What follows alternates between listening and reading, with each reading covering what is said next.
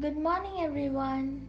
I am Amrita, and along with my friends Swarupa and Vritti from grade 9, would like to present today's podcast, which is based on value of friendships. Now, let us listen to a beautiful story shared by Swarupa.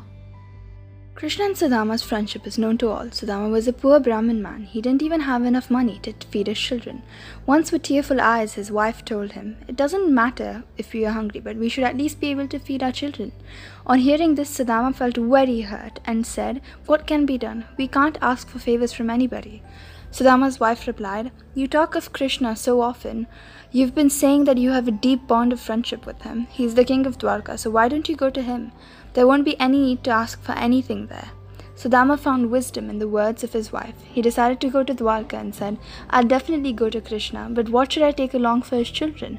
Sudama's wife borrowed some rice snacks from their neighbor. She bound the food in a piece of torn cloth, and Sudama took the bundle and left for Dwarka. On seeing Dwarka, Sudama was amazed. The entire town was built with gold, and the people were very well off. He asked for directions for Krishna's palace and finally reached there. On seeing Sudama, who looked like a hermit, the palace guards asked, "Why have you come here?" Sudama answered, "I want to meet Krishna, who is my friend." "Go and tell him that Sudama has come to meet you." The guard smirked on seeing Sudama's attire. However, he hesitantly went and informed Krishna of Sudama's arrival. On hearing Sudama's name, Krishna immediately stood up and ran to him. Everyone looked on in wonder upon seeing such a great king running barefooted to meet his poor friend. Krishna took Sudama into the palace. They recalled their childhood days at the Sandipani ashram. Seeing Krishna's wealth, Sudama felt ashamed of the rice snacks that he had brought and tried to hide the bundle, but Krishna snatched it from him. While enjoying the snack, Krishna said, "I've never tasted such sweetness in anything else."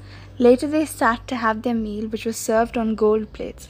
Sudama felt sad as he remembered his hungry children and home. He stayed at the palace for 2 days, but he couldn't bring himself to ask Krishna for any favors. On the third day, he got ready to go back home. Krishna embraced Sudama and escorted him out as he bid him farewell. On the way back, Sudama wondered, "What should I say when my wife asks me what I've brought back?" As Sudama approached home, he could not find his hut. Instead, his wife came out from a magnificent palace and dressed in elegant clothes. She told Sudama, "Look at Krishna's might. We've been rid of our poverty. Krishna has ended all our miseries." Sudama recollected Krishna's pure love and his eyes welled up with tears of joy. So, true friendship doesn't distinguish between high and low status or between riches and poverty.